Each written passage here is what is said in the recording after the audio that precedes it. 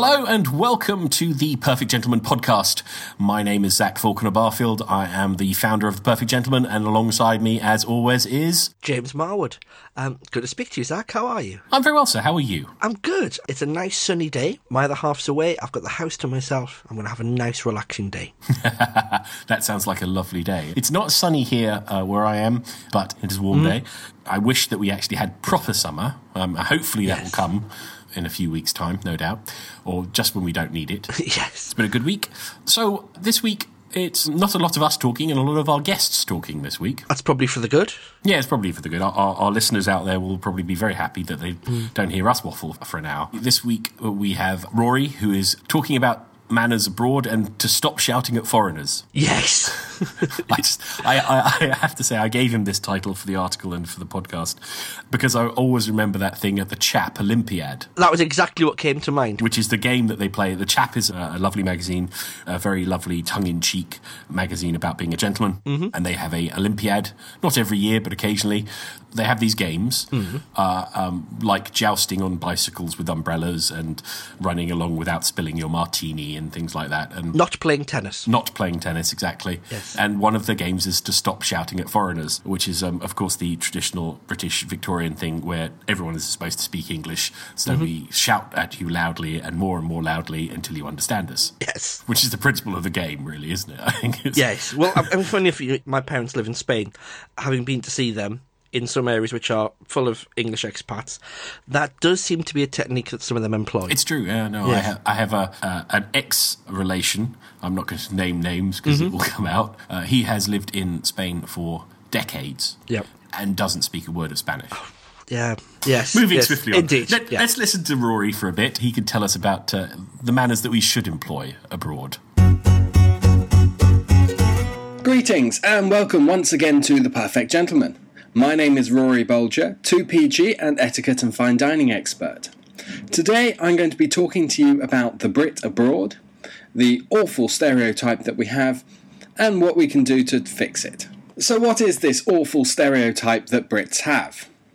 When abroad, Brits are viewed as loud, drunk and sunburnt. They are seen as ridiculously dressed, often sporting Union Jacks or St George's crosses when they're wearing enough clothes, and often being under or inappropriately dressed. They've almost never done enough research about where they're going, what to see, what to do, and hardly any of them have taken any time to learn the local language. Brits also tend to think of themselves as travellers rather than tourists, as though this title bestows qualities that makes them somehow culturally superior to visitors from other countries, but at the same time refuse to eat food unless they're able to also get it at home. They talk about doing places that they have seen, be it a country, a city, or a specific tourist venue. So how do we change this stereotype? Well, the first tip, as always here at The Perfect Gentleman, is respect. And in this case, respect comes from understanding. Understanding the local culture, the local language, what the food is, what the weather is. Make sure you've done your research. Make sure you know what to expect when you get there. This includes not only the sights you might see, but the places you can visit and the occasions that are happening. Having a drink, for Brits, is often an ordinary part of relaxing. But there are many countries around the world and many cultures for whom alcohol is not so willingly tolerated. Be mindful of the fact that drunkenness is almost never acceptable, and be cautious of having a drink in countries whose culture is not used to such a thing. There are many wonderful experiences to be had in each country that you might go to. There are many, many wonderful sights to see, and doing a bit of research, particularly about World Heritage sites, might give you some insight as to examples to see.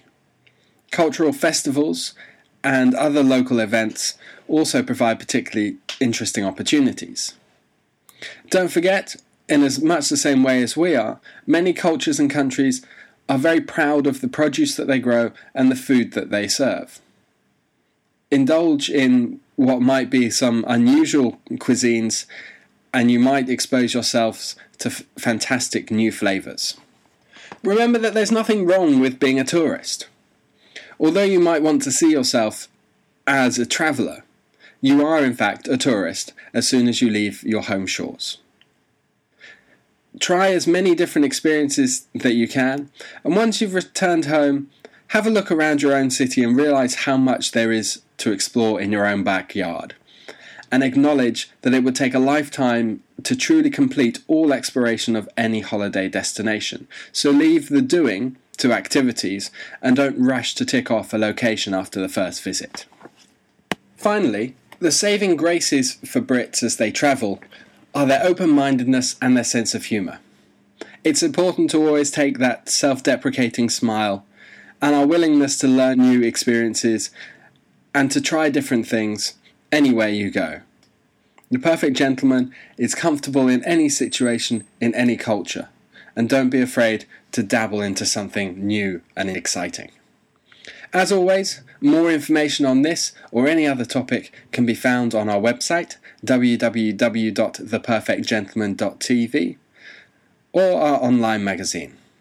Elliott Rhodes is the foremost belt brand that seeks to make people see belts in a whole new way and to show them that a great belt is imperative to dressing with style and individuality. With 4 stores, 3 in London and 1 in Japan, Elliott Rhodes belts are bespoke and innovative. They create beautiful luxury leather belts and buckles in a wide variety of colours and textures and styles. They suit all tastes. Check them out at elliotroads.com. Thank you, Rory. We shall now politely learn at least a little bit of the language of the country that we're visiting. I always tend to do that anyway. I always want to learn please and thank you and how are you and all that sort of stuff and learn a bit. I do it wherever I go, actually. Yes, it's quite fun. If we refer back to holiday romances and things that we talked about previous weeks, it's actually a very good conversation opener because you can either ask how to say something or do it, get it wrong and apologise and ask for help doing it better. Very true. Well, I have a notebook full of all these sort of little hellos and goodbyes in various different languages, so whenever I go back there I've remembered those words in Thai and Arabic and various other languages. Excellent. So I should do that because I learn it and then forget it and have to learn it again. Yeah, I have a little notebook with all the little things written down and I write it out in my little phonetic way so I know how I want to say it. Well, that works. So what's next? Next, we're going to look at the principles of saving. So trying to understand from our financial gentleman how we should be saving. And this is something I'm actually quite looking forward to because I'm not good at it. I think we all struggle a little bit with saving these days. I tend to kind of be a little bit like Sarah Jessica Parker from, what was the show? Oh, Sex and the City. Sex and the City, yes. I said, well, I like to have my money where I can see it, which is hanging in my wardrobe. As fun as it is, it's probably not the smartest thing. Do you have her predilection for hundreds of pairs of shoes? Not quite to that extent, but I have enough that storage has become a problem. Yes, I'm actually going through an exercise, which we'll probably talk about in September, of clearing out my closet, actually. A source of some discord between me and my other half at times is exactly how many shirts should a chap own. And I think we disagree by several orders of magnitude. But anyway, let's find out from Bobby the best way to save. Good day, perfect gentleman audience. It's Bobby Bhuyian here for my regular quarterly update on how to be the perfect financial gentleman. Today we're going to be reviewing or having a look at the principles of savings. So today what I'd like to do is obviously discuss savings, but I want to obviously break it down in 3 different areas. The principles of savings are quite simple. You earn money, you have disposable income, and ideally you should be saving some of that disposable income as opposed to spending it. It's very hard to earn income, but very easy to spend. So my advice to you is have a budget, understand what you need to spend per month. That will give you an idea of what you have left to save, and then allocate that savings in 3 different ways. And I'm going to give you an idea of where you should save. So the first area you should really save is in your short term, and that money should go into cash. And the reason why it should go into cash is because ideally it should be accessible. The reason why you have money in a short term vehicle is because you want to have access to it, and it's effectively your emergency fund. If it is in cash, the benefit is, like I said, it's accessible, but sadly in today's climate it's not always going to be like this. The interest rate that one's going to earn, particularly from a bank or a building society, is going to be particularly low, typically 1 to 2%, especially if you would like to have access. The longer you look to lock that away, the interest gets better, but not by much. So what I'd like to do is give you an idea how compound interest growth works. To give you an idea, if you've got £1,000 to save, what you want to do is obviously put that away into some sort of interest-paying account. And let's just give you an example. You've managed to locate on a high street bank 2% as an opportunity. Now that 2% that you earn, if you imagine you have, like I said, £1,000 and you receive £20 worth of interest, because 2% of 1,000 is £20. At the end of the tax year, or end of the year, you have £1,020. However, the benefit is the interest that you're going to earn isn't just on that 1,000, it's actually on the interest as well as the capital lump sum. So you've got 2% earned on £1,020. So what that basically means is once you've earned that 2%, by the end of that tax year or end of that fiscal year, your total will add up to £1,040.40. Now, over a 10-year period, that effectively grows to £1,218.98. Fantastic. Now, the benefit here is, like I've just said, the compounding interest. Now, if you just left it in an area where you didn't have the compounding and you just got to the 2%, the total amount would be £1,200 versus £1,218.98. To make it easy for me, let's just call it £1,219. So effectively you're getting an extra £19. Now, you might be saying, well, what's the point for an extra £19? It's not very attractive. Of course, we're just using a small amount here. The larger the amounts are, the bigger the sort of gains that you can potentially accrue. So bear that in mind. That's effectively cash in a nutshell. Naturally, you get to see in a bit more detail my workings in the article, so please refer to that. So I'm going to move away now from the short-term part, and we're going to look at the medium-term opportunities for savings. Now, in this sort of section, I would strongly recommend that you stay away from cash. And the reason why you would stay away from cash is because, as I mentioned before, cash pays approximately 2%, and anybody who has understanding how economics works understands that inflation, approximately in today's terms, runs at approximately 3 to 3.5%, which basically means that the value of your money is depreciating if in the medium to long term you keep it in cash. So to give you an idea of what that looks like, if you buy a loaf of bread today, and that loaf of bread costs, just for argument's sake, £1, but after 5 years you'd buy that same loaf of bread, even if you've got it in an interest-paying account at 2%, you're not going to be able to buy that loaf anymore because the value of your money does not actually keep up to date with inflation. So hence, you've got less money and you're not able to buy that loaf of bread. So hence, in the medium term, you should be looking to invest into other assets. Those assets might be a well-diversified portfolio which will have equities, single company shares, single company or corporate bonds, mutual funds, exchange traded funds or commodities. Any advisor worth their salt would be able to give you some guidance on how to invest. Or if you're someone that's quite savvy in the marketplace, you can actually go online and find some of these do-it-yourself investment funds where you invest yourself. So yeah, you have those tools available to you, whether you come through someone like myself who can give you that advice or you want to do it yourself. However, I would strongly recommend looking at ways to avoid paying tax. Now, you're not evading tax, you actually have ways to avoid paying tax, which are government-backed schemes. In the UK, you have, and in the US, you have various vehicles where you can put this capital in, and over the long term, you'll avoid paying capital gains tax. You have a small allowance per year, very, very advisable, or almost, how can I say, inexcusable not to use that allowance, because every year you use it, it adds value, you avoid paying capital gains tax. Once you accumulate those assets over a long period of time, you will really see the benefits. To give you an example, if you save £10,000 a year, over 10 years, that's £100,000. If your portfolio grows, let's just say by 10%, just on average, and it's compounded, that's going to give you, let's just say for argument's sake, £130,000. That £30,000 worth of growth is completely free from tax. If you then look to take an income from that in retirement, potentially that could be a tax-free income as well. So it's very attractive. In the UK, this is called an ISA, an individual savings account. However, obviously we have a global audience. Please have a look at your local tax office to see what kind of opportunities you have there. So that's the medium term in a nutshell. We're now going to move away to long-term savings. A lot of you young people will think, well, I've got a long time to go before I retire or have any requirements for that sort of space. Believe you me, retirement comes very, very fast. I want to talk to you about the different opportunities you have in the long-term space. Again, this is completely opposite to what you have with respect to cash. Cash, you have the benefit of complete access, but very poor growth. But with the long term, you've got the opportunity for excellent growth, but naturally you don't have access. So to give you an idea of property, you could buy a property today. Naturally, you've got it for the long term. You're probably living it for a long time.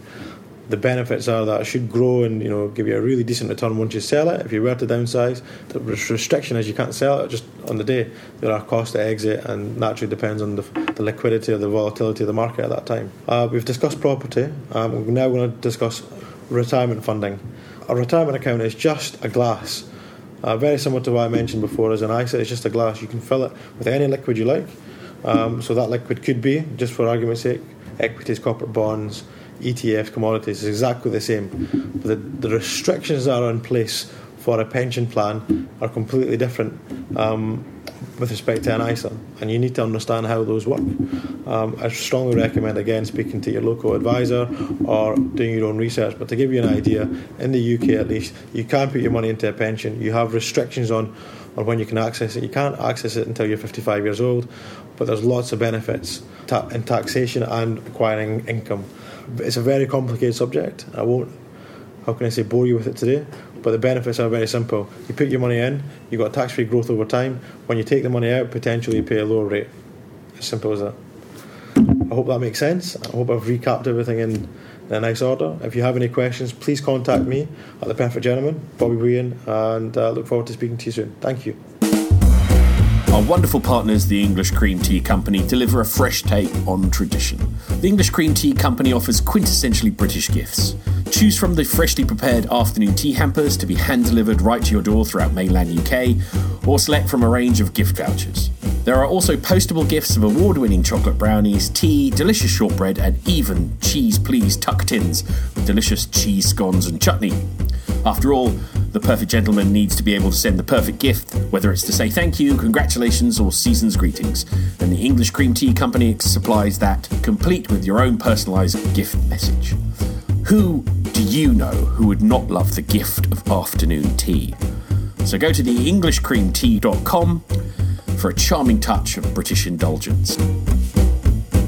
So, James, did you learn anything from Bobby there? I think so. I was taking notes. I'll have to see how I can apply them. I shall be putting my pennies into my little piggy bank. Yes. I'm hoping to put them into a bank account that gets more than 0.5% interest rate. Yes, indeed. Some point in the future. So, and then our next section today is the second part of our interview with the founders of Rally, Darshana and Marcus Ubl, which will be interesting. Once again, we were in a very cavernous room when it was absolutely bucketing it down with rain when we recorded this. Let's go on to Marcus and Darshana and myself and at the Corinthia Hotel, the founders of Rally, and the second part of our Gentleman Talks interview. Okay. Who's the car fiend then? That would be me. So you're the car fiend? Definitely. There is a streak of a car lover in Darshana as well, but I'm definitely, I think, on the balance, I tip the scales. So tell me a little bit about Verve Rally, how it came about, what you're doing with it, and what's going on in the world of Verve Rally. Yeah, so really, like you say, I'm a bit of a car nut. I've come from a family of sort of car enthusiasts and performance cars and things like that, where I really appreciate cars more than just getting from A to B. There's a passion within them as well, and enjoying the driving. So when we sold the last business, we bought a nice car, and we immediately, the conversation was, well, we have to take this out for a drive, because driving around within the M25 at 20 miles an hour just really was not doing it. So we said, look, we want to do a bit of a road trip. Then we went on a holiday for about 4 or 5 weeks out to seeing family in Australia and then India, and over that time sort of these ideas started to sort of formulate. And then sort of Darshana, did you want to tell the story on the... I could take over from here. Marcus was convinced we had to go on a car rally. So he got me a few options of what we should go for. And as much as they were all lovely, I couldn't see the connection how driving for 9 hours and then partying for 4 hours could all be fun whilst you looked your best. So I was like, Marcus, I want something which is less of driving, more of, downtime, and in the evenings we can go out and, more social. And there were a few classic car rallies which fit that bill, but nothing in terms of the performance cars which had a more male and female ratio. So I gave him a list of this is what I'm looking for. I'm not trying to be difficult. And he's like, okay, I'll try looking. He asked his friends and we all looked around for a bit, came back saying, couldn't find anything. And at that point I said, do you mean there's a gap in the market? I'm like, oh, how about we do this for a while and, find out our friends want to go for something and we've got events experience and we could put something together and see how it goes. Marcus is like, I'm in. That would be great. I would love it. So with that encouragement, a week later, we emailed all our friends with some details of things we had and they came back saying, yes, we're in. Also, with that early take-up, it gave us the confidence that there was a gap in the market. And then only last few weeks ago did we actually launch it to the public. And since then, the ball has been rolling. And there are people who love cars but don't want to drive for many hours. They want to drive at their own pace for 4 hours, 2 hours to a lunch spot, 2 hours from it. And, it's quite nice and easy. And there's also a huge element of people interacting with one another. The group element, expanding your peer network. And as we grow older or we get more set in our business or the things we do, we kind of meet the same people over and over again. And if you just want to enjoy some time with some lovely bunch of people, this could be a great way of doing it. Especially if you don't like changing flights, doing 6 countries by flights is not as enjoyable as it is if you do it by car. So what's the concept of a rally? What are you trying to do? Are you trying to sort of hark back to the sort of 1920s, 1930s driving around, the grand tour via a car kind of thing? Is that kind of what you want to do? That kind of thing, yeah. Okay, that's perfect. I love that. If only there was a chauffeur. You wouldn't be the first person who said it can be arranged. It's called being a co-pilot. I'm very happy as a co-pilot. So tell us a little about what the journey is and where you're going, and then why did you choose these places? So it's we call it a luxury lifestyle adventure, and it is a celebration of the journey as much as it is about the destinations. So it's actually the route in between and some of these beautiful roads in Europe, as much as it is the 5-star locations we're going to and these lovely chateaus and epic sunsets and across the lakes of Lake Como and things like that. So it's really sort of bringing those things together, and it's also a social element like Darshana was touching on, where we vet everybody that sort of that applies for the rally and wants to join, and we just make sure that it's a good fit, that what they're looking to get out of it is really synergistic with what we're actually offering, and make sure that there's a good synergy there. So the group will gel, and so new friendships will be formed over the course of the rally. So we wanted to get down to the French Riviera, and by way of that, and not wanting to drive 9 hours a day and sort of do these long stints and turn it into an endurance event. As some other rallies, which we won't name.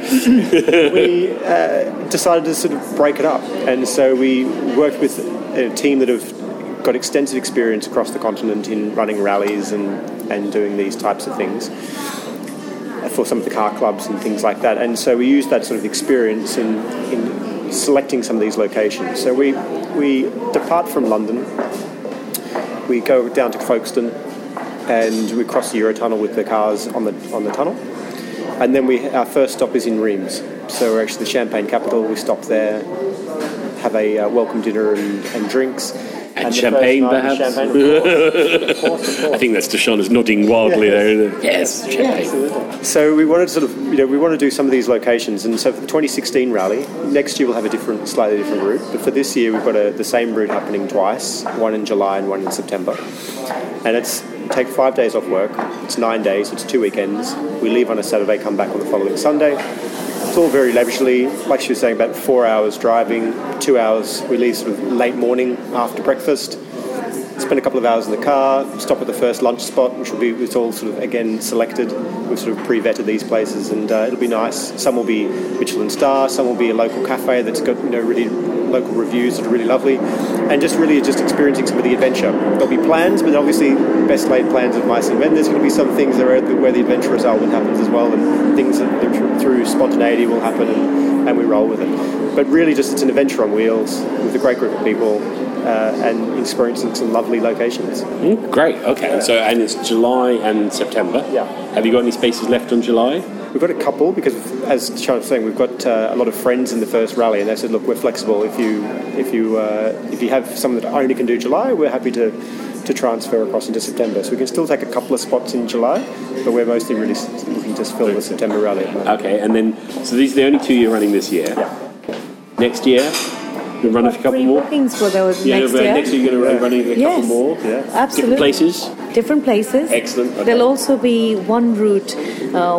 One of these routes will be available, and then there will be a few other alternatives. And it's been lovely because people have been so excited. Some people plan at the spur of a moment. Others plan months and years, at least 11 months in advance. So the ones who plan beforehand, we've got a lot of bookings for next year, and we can't wait to release our new locations and what we're going to do. So this is a way of life. This is where we journey on together, and something we're excited about. That's cool. I love that. I like the idea. I like the idea because it's that sort of vibe of just fun and travel and that sort of 1920s, 1930s lifestyle vibe. I think that's great. So it's your car, or you can bring? Is you supply the cars, or is it the person's own car? Yeah, so we've got both. Okay. About 70% of the people so far are bringing their own car. Some might they also want to hire. So we've got about 30% that are either central London based, they don't have a car, or they don't want to bring their daily driver, they want to bring something a bit special. So we've actually partnered up with a prestige hire company, and we've negotiated some exceptional rates from them. And you can get everything from an Audi TT through to a McLaren, depending on budget and taste and what you're looking for and comfort levels, really. Because some of these supercars are not as comfortable on the long distances. I'd be looking for the Bentley and the chap up front. Yeah, but that's and the champagne in the back. Yeah. I think that's great. Oh, that's wonderful. Yeah. So you can bring either bring your own, or you can bring and you don't have to go through the company that we've partnered with as well. There's having own car rental companies. Yeah, but the main thing is it's a touring kind of rally, so it's a luxury sort of touring, so sort of nice cars, modern cars. It's not a classic car rally. The caveat on that is that usually classic car rallies bring mechanics along with the rally. We will not have that, so we're expecting reliability. So if you're going to bring one, you have to bring your own mechanic. Yeah. I'm sure as this goes on, I can see the classic one, the classic rally coming in the future. We have had interest from a few, and we are considering bringing their friend who's also a mechanic. And we're like, we can definitely. We will not stop you if we are confident that your car can do the journey. I'll wait for the one across the US. The Route 66 one across the US. That'll be fun. So wonderful. That's really cool. Thank you very much for that. Now, we end every Gentleman Talks interview with this 10 gentlemanly questions that everyone has to answer. Well, ladies and gentlemen can answer this. No, you can't get off these ones. No, ladies have answered these too. So, no conferring. Okay. No conferring. So, because some of the questions I know you'll have to answer, that will be amusing. So I will alternate who starts. Okay. So for question number 1, what makes or embodies a gentleman for you? I think manners, an amount of chivalry. I've got some sort of old-fashioned values in holding a door for a woman and opening the car door and things like that. Singing our hymn tune, yeah. So I think a lot of those things are sort of combined into being sort of a gentleman. I think it's the way you conduct yourself, character, and my views on that. Yeah. Excellent. Darshana, what makes or embodies a gentleman for you? A gentleman is a mindset, is where a woman can trust the man, and the man behaves in a manner which is whether or not anyone else is looking, he has his own standards and principles which he upholds, and he's comfortable in who he is, and he's there to help the women he's besides. I like that. So I'm going to ask you this one first. That's why I did it this way around. There is a reason I did it this way around. So what's the most romantic thing that's ever been done for you? Oh, so many things to choose from. That's good. Well done. Yeah. You can't use the proposal story. You can't. Yeah, but it's so fresh in my head. Okay. The most romantic thing is that Marcus actually, when we were doing long distance, we had different time zones. We used to do chats and stuff, and sometimes we couldn't connect over the phone. So he made me a recording where it was like a 2-minute recording, which was like a lullaby kind of a thing, but with his nice soft voice putting me to sleep. And if I couldn't speak to him in the night, I would play that, and with that I'd go off to sleep. And I still have that recording, and that's, I think, the most romantic thing. See, as we say all the time, it's the little things. Yeah. It's the little things.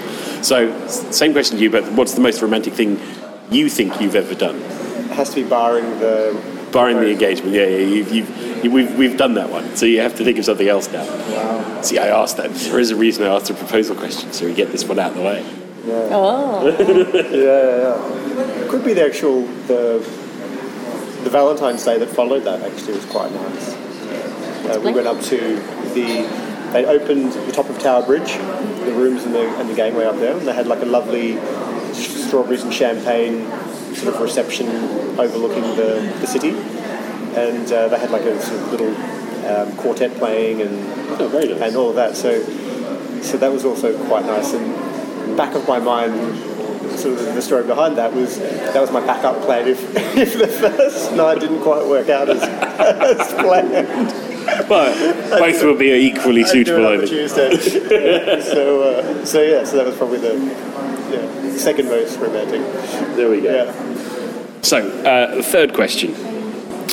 So, Marcus, if you could bring one gentlemanly trait into business, what would it be? Doing what you say. And honouring your word, really. Yeah. Absolutely. Yeah. Darshana? It would be to think about the other person too, and not just about yourself, not just about your business, but see how everyone can coexist and be polite and show up on time when you do, or those small little things which make a big difference. That's great. Okay. So, Darshana, what element of male grooming is most important for you? What's the thing that sort of you go, oh yeah, that's no beards. So clean shaven, but no long facial hair. Not for me. Doesn't do it. Doesn't do it. So you were like a clean, good shave, well-shaven guy. Yeah. So good shaven. A little bit of a stubble is fine sometimes, depending on different people's features. But anyone with Okay, so clean shaven for Darshana. Okay. So what's the most important thing for you in the male grooming? What do you like to spend time on? Darshana is indicating his hair. I too. I mean, I'm not a fan of beards, like full-blown beards on men. I'm not a huge fan. With that said, I'm not necessarily. I mean, right now I'm not clean-shaven today, but a little bit of stubble's fine. Really, I just think it's just cleanliness and well presented. Cool. So I like jackets, sports coats, and nice shoes. I quite like nice shoes. But little things like that, just, yeah. Okay, cool. So name an iconic gentleman for you. I'm thinking classic 30s, Humphrey Bogart and sort of, the like that. Frank Sinatra. Okay. Guys like that. Yeah. Darshana? Marcus. Well done. Darshana, what's the most important item in Marcus's wardrobe? For you. Not for him. For me, okay. For him, I know we have 10 million of them. Yeah, okay. So what's the most important item for you in his wardrobe? The beautiful Ted Baker jacket that I got him. Does he wear it enough? He does, yes. Marcus, what's the most important thing in your wardrobe? So, probably jackets. But the Ted Baker jacket she's referring to, I unfortunately misplaced some weeks back. But really? Yes. Yeah, so I'll be replacing that one. But it's just a nice sports coat. So, Marcus, why should there be more gentlemen in the world? I think it's just a more pleasant environment to live in. I think they're nice values to live by, and I think it's just generally easier to get along, and it's just more pleasant. Darshana, what would you say? Life is what you make it, and you can try to live an ordinary life with low standards, not many values, do what you want to at a whim, or you can have high standards, live a life rich with values, good manners, and leave people feeling like there's something every day to look forward to. And that's what a gentleman brings to not just his life, but everyone else that he touches. I like that. What key skill should every young gentleman be taught? They should be taught how to listen, they agree when disagree, but agree and disagree, like just be polite in the way they put forward their points. I know the world is getting to a place where men are equal to women and women are equal to men, but at the same time there is still this, we are equal in many ways, but we are also different in many ways. And there is a romance in letting the man do certain things, and for the woman to be feminine, and in her, that's what I believe. But I guess not to, just because the young gentlemen, just because they have some not so favorable experiences, they shouldn't be disillusioned that being a gentleman is not worth it. In the long run, it pays off. Thank you very much. I like that answer. Marcus, what do you think what skill should every young gentleman be taught? I think it's to honour the differences, recognise that women are different and they value different things, and to man up and look after them. Despite they might say otherwise, they actually do like being looked after. So it's really just to act in a chivalrous manner and look after the ladies. Good, excellent. We only have 2 more questions. They're quite quick ones now. So what should every gentleman never be without? Soap. I like that. And we're sitting in the rain now as it comes down, as it pours down for what should a gentleman never be without? Helping hand. Good, like that. So the last one. So finish this sentence for me, Darshana. A gentleman should always... greet other people with a smile. Marcus, a gentleman should always... hold the door open. I love that. Thank you very much. 2 wonderful people. And thank you very much for talking to us about you and Verve Rally, and we wish you great success for the first rally. Thank you, Zachary. Thank you so much. This was so much fun. Thank you very much to Marcus and Darshana. It's really interesting. That's our first couple we've had on the Gentleman Talks, and it was nice to have their answers to the 10 gentlemanly questions from both sides, which was quite amusing at some points, I think. I like doing the 10 gentlemanly questions. Maybe we should do the 10 gentlemanly questions, James. Yes, we probably should. Well, I'll tell you what we'll do. We'll do a special podcast, because we need to do another one, and we'll do a 10 gentlemanly questions special podcast with our guests. Yes. Because that would be fun. Yes. Because you get everyone's answer and see how much concert we get or discord we get. Yes, that would be good. Yeah. So it's a time for our little sort of general conversation. Mm-hmm. This month has been the holiday issue of the magazine. Yes. What I was thinking about is just sort of talking about and discussing with you about being a gentleman on holiday. I mean, we've talked about travel and stylishly travelling, and we've talked about style on holiday, grooming, romance, manners on holiday in this week's episode. Mm-hmm. But I think that, number one, holidays are essential. You need a point where you can relax and switch off and not think about the day-to-day grind of life. You need some relaxation in life. You need something where you can switch off, and I think, especially in today's modern world, that's more and more prevalent. Going away, even if it's for a couple of days, where you get away from it all, turn your mobile phone off, and you switch off from the outside world and just enjoy you if you're on your own, or you and whoever you're with if you're on holiday with them, and have just a really relaxing time. Go off and do things that you wouldn't normally do. Have that bowl of ice cream, go walk along the beach, hike through the mountains of Switzerland during the summer. Do something you wouldn't normally do. I think what we are so conditioned to be in this fast-paced, always-on world that I think sometimes we forget that we really do need to switch off, and switching off doesn't just mean turning off the brain, as it were, but also turning off the mobile, turning off the outside world. You don't need to be posting on Instagram how wonderful the view is every 30 seconds, because then you're still under that pressure and that conformity of the outside world. Yes. In these days, I think we need to switch off again and lose some of that connection with the digital to increase the connection with the internal and the, for want of a better word, spiritual side of ourselves. Yes, that's probably true. I mean, we've mentioned this book a couple of times on the show, the 7 Habits, Covey's book, and his idea of sharpening the saw, he calls it, and he talks about there 4 dimensions that you need to focus on and have a balanced approach to allow you to succeed in the other aspects of your life, and that's taking care of the physical, the spiritual, the mental, and the social, emotional. The things that I enjoy doing on holiday are things just like that, unplugging a little bit, getting my nose into a really good book that isn't anything to do with work, but just a really good novel and losing myself in that, or spending a day just exploring with no agenda, no timetable, just what'll happen will happen. Things like that I find are great because the things I don't get to do is part of my normal daily routine.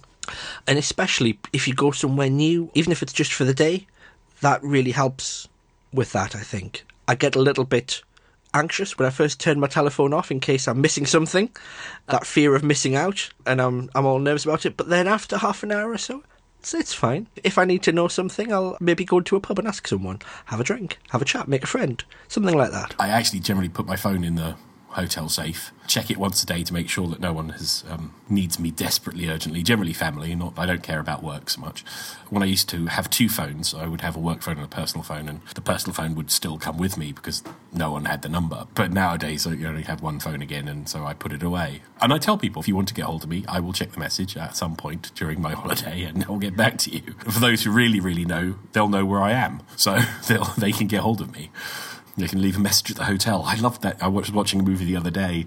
Any messages when they go to the front desk? I remember the first time I stayed in a hotel. I would have been about 10, possibly. I'd been to B&Bs before. The first time staying in a proper hotel, it was the Royal Scotsman Hotel in London, which is just around the corner from King's Cross. It's now a Travelodge, I think. It seemed very, very grand to me at the time. I was there over my birthday, and some of my family members sent me birthday cards to the hotel. And I remember as I went past it, the guy at reception, a Scottish guy, said, Mr. Marwood, we have some messages for you. And my dad's like, I'm not sure I was expecting anything. And then, no, for the young Mr. Marwood. Oh, lovely. Yes, and then there were like 3 or 4 birthday cards, and it was all very sweet. Oh. Yeah, and that was the first time I came to London and the first time I stayed in a hotel. That's really cool. I like that. Yeah. So, therefore, we're not going to waffle on too much. But, ladies and gentlemen, thank you very much for listening to us today. We are always around, so please drop us an email at inquiries@theperfectgentleman.tv. Yes. Or contact us on our social media channels, which are on the websites and all over the place, but it's at The Perfect Gentleman or Gentleman, depending on what platform you are. It's man for Instagram and men for Twitter. We are always around. Please do contact us. We've got some lovely feedback. We always appreciate your feedback.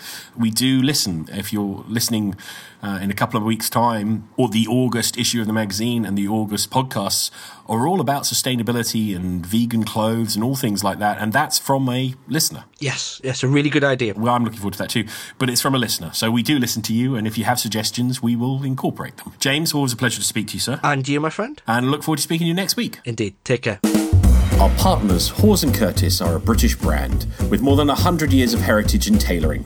In 1913, Ralph Hawes and George Frederick Curtis opened their first store in London's Piccadilly Arcade at the corner of Jermyn Street, renowned for its resident shirt makers. From the beginning, Hawes & Curtis attracted famous clientele, including the Duke of Windsor, Cary Grant and Fred Astaire. Dapper gentlemen all. As a result of Hawes & Curtis's commitment to impeccable service and product excellence, the brand has been awarded 4 Royal Warrants. Today, Hawes & Curtis offers extensive menswear and women's wear collections, providing customers with complete looks for a whole variety of occasions. Please head over to their website, www.hawesandcurtis.co.uk. You were talking about books on holiday. So Yes. I read so much. I can do a book a day on holiday. Yes. So prior to Kindle, half my luggage would be books. Yes. Yeah. I actually weirdly don't like reading electronically, but if I didn't have the Kindle, if I'm away for a week, that's 7 or 8 books. Yeah, I must admit, I find I remember things better if I read them on paper, and they stick in my brain better.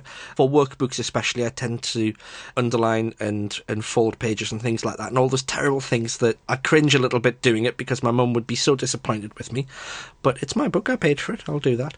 I use my iPad when I'm travelling because it just saves so much space and time. I was stuck on a delayed tube, waiting for about 20 minutes. I just finished the book I'm reading. I'm reading currently The Witcher series. Okay. By, I can't pronounce the chap's second name, Sapesky, I think his name is, Andrei Sapesky. The ones the video games are based on, and they're very fun. And I finished it. I was like, what should I do next? I'm on my iPad. I'll just buy the next one and start that. Dangerous. I mean, good. It's good, but dangerous. That was me last night after I dropped the Duchess to the station, came home and sat in the conservatory for hours devouring more of that. I could whack through literally a book a day, and then all my partners and wives who I've been on holiday with, I sound like a harem. You do, yes. Everyone is just amazed how quickly I read. Yeah. I literally go through a book a day, and then not only that, I'll do normal things as well. We'll go out for dinner, we might go out for a walk and all that sort of stuff, but because I don't have any other distractions, I can read. Yes. And that for me is joy. Yes. But like you, on non-fiction, I can't read on Kindle. I have to read on paper. Yeah. I really have to. I can't do it. I want to make notes, not necessarily the book, but I want to put sticky tabs in book points where I want to make notes of and things like that. No, I can't do it for non-fiction books. And like you said, I love going exploring. We were on, I think it was Corfu, and none of the maps tallied up. We were in a car. Right, and we had the map from the hotel, map from the car hire place, and we had another map. Yeah. And none of them tallied up. Which I thought was hilarious. There was like, that road doesn't exist on this map, but it exists on that map. Okay. Yeah. But we're on an island. So we said, right. So we just turned right on the way out and took rights all the way round. And then we said, when we stopped, we took lefts because we'll get back. Yep, and that's basically what we did. And we had some amazing adventures. We saw this village that was being restored by the UNESCO. They'd been abandoned. We had a great adventure, but I like doing One of the best holidays I ever had was when I went to Texas. I did 3 days martial arts training, which had an agenda. Once I finished that, I still had, I think, about a week left, and I had no hotel bookings. I had a hired car and some indication that Houston was south and Austin was north, and a bit beyond that and to the left was Dallas, and that was it. And I just drove until I saw something interesting, got out and looked at it, drove some more, found a hotel, found a restaurant. It was fantastic. I would strongly recommend that kind of holiday if you can do. Just get in the car and say, left or right. And you can do that here, wherever you are in the world. I've done that here. We used to do that as a child with my mum. We'd either camp or stay in a little B&B and then come back the next day. And it was, lovely. I like that. Right. So that's our holiday discussion. So, James, I'll speak to you next week. Yes, indeed. Indeed. You have a good week and speak soon. Take care, my friend. This podcast is brought to you by the Perfect Gentleman Group Limited and was edited by Andy Nicol at the Pistachio Palace.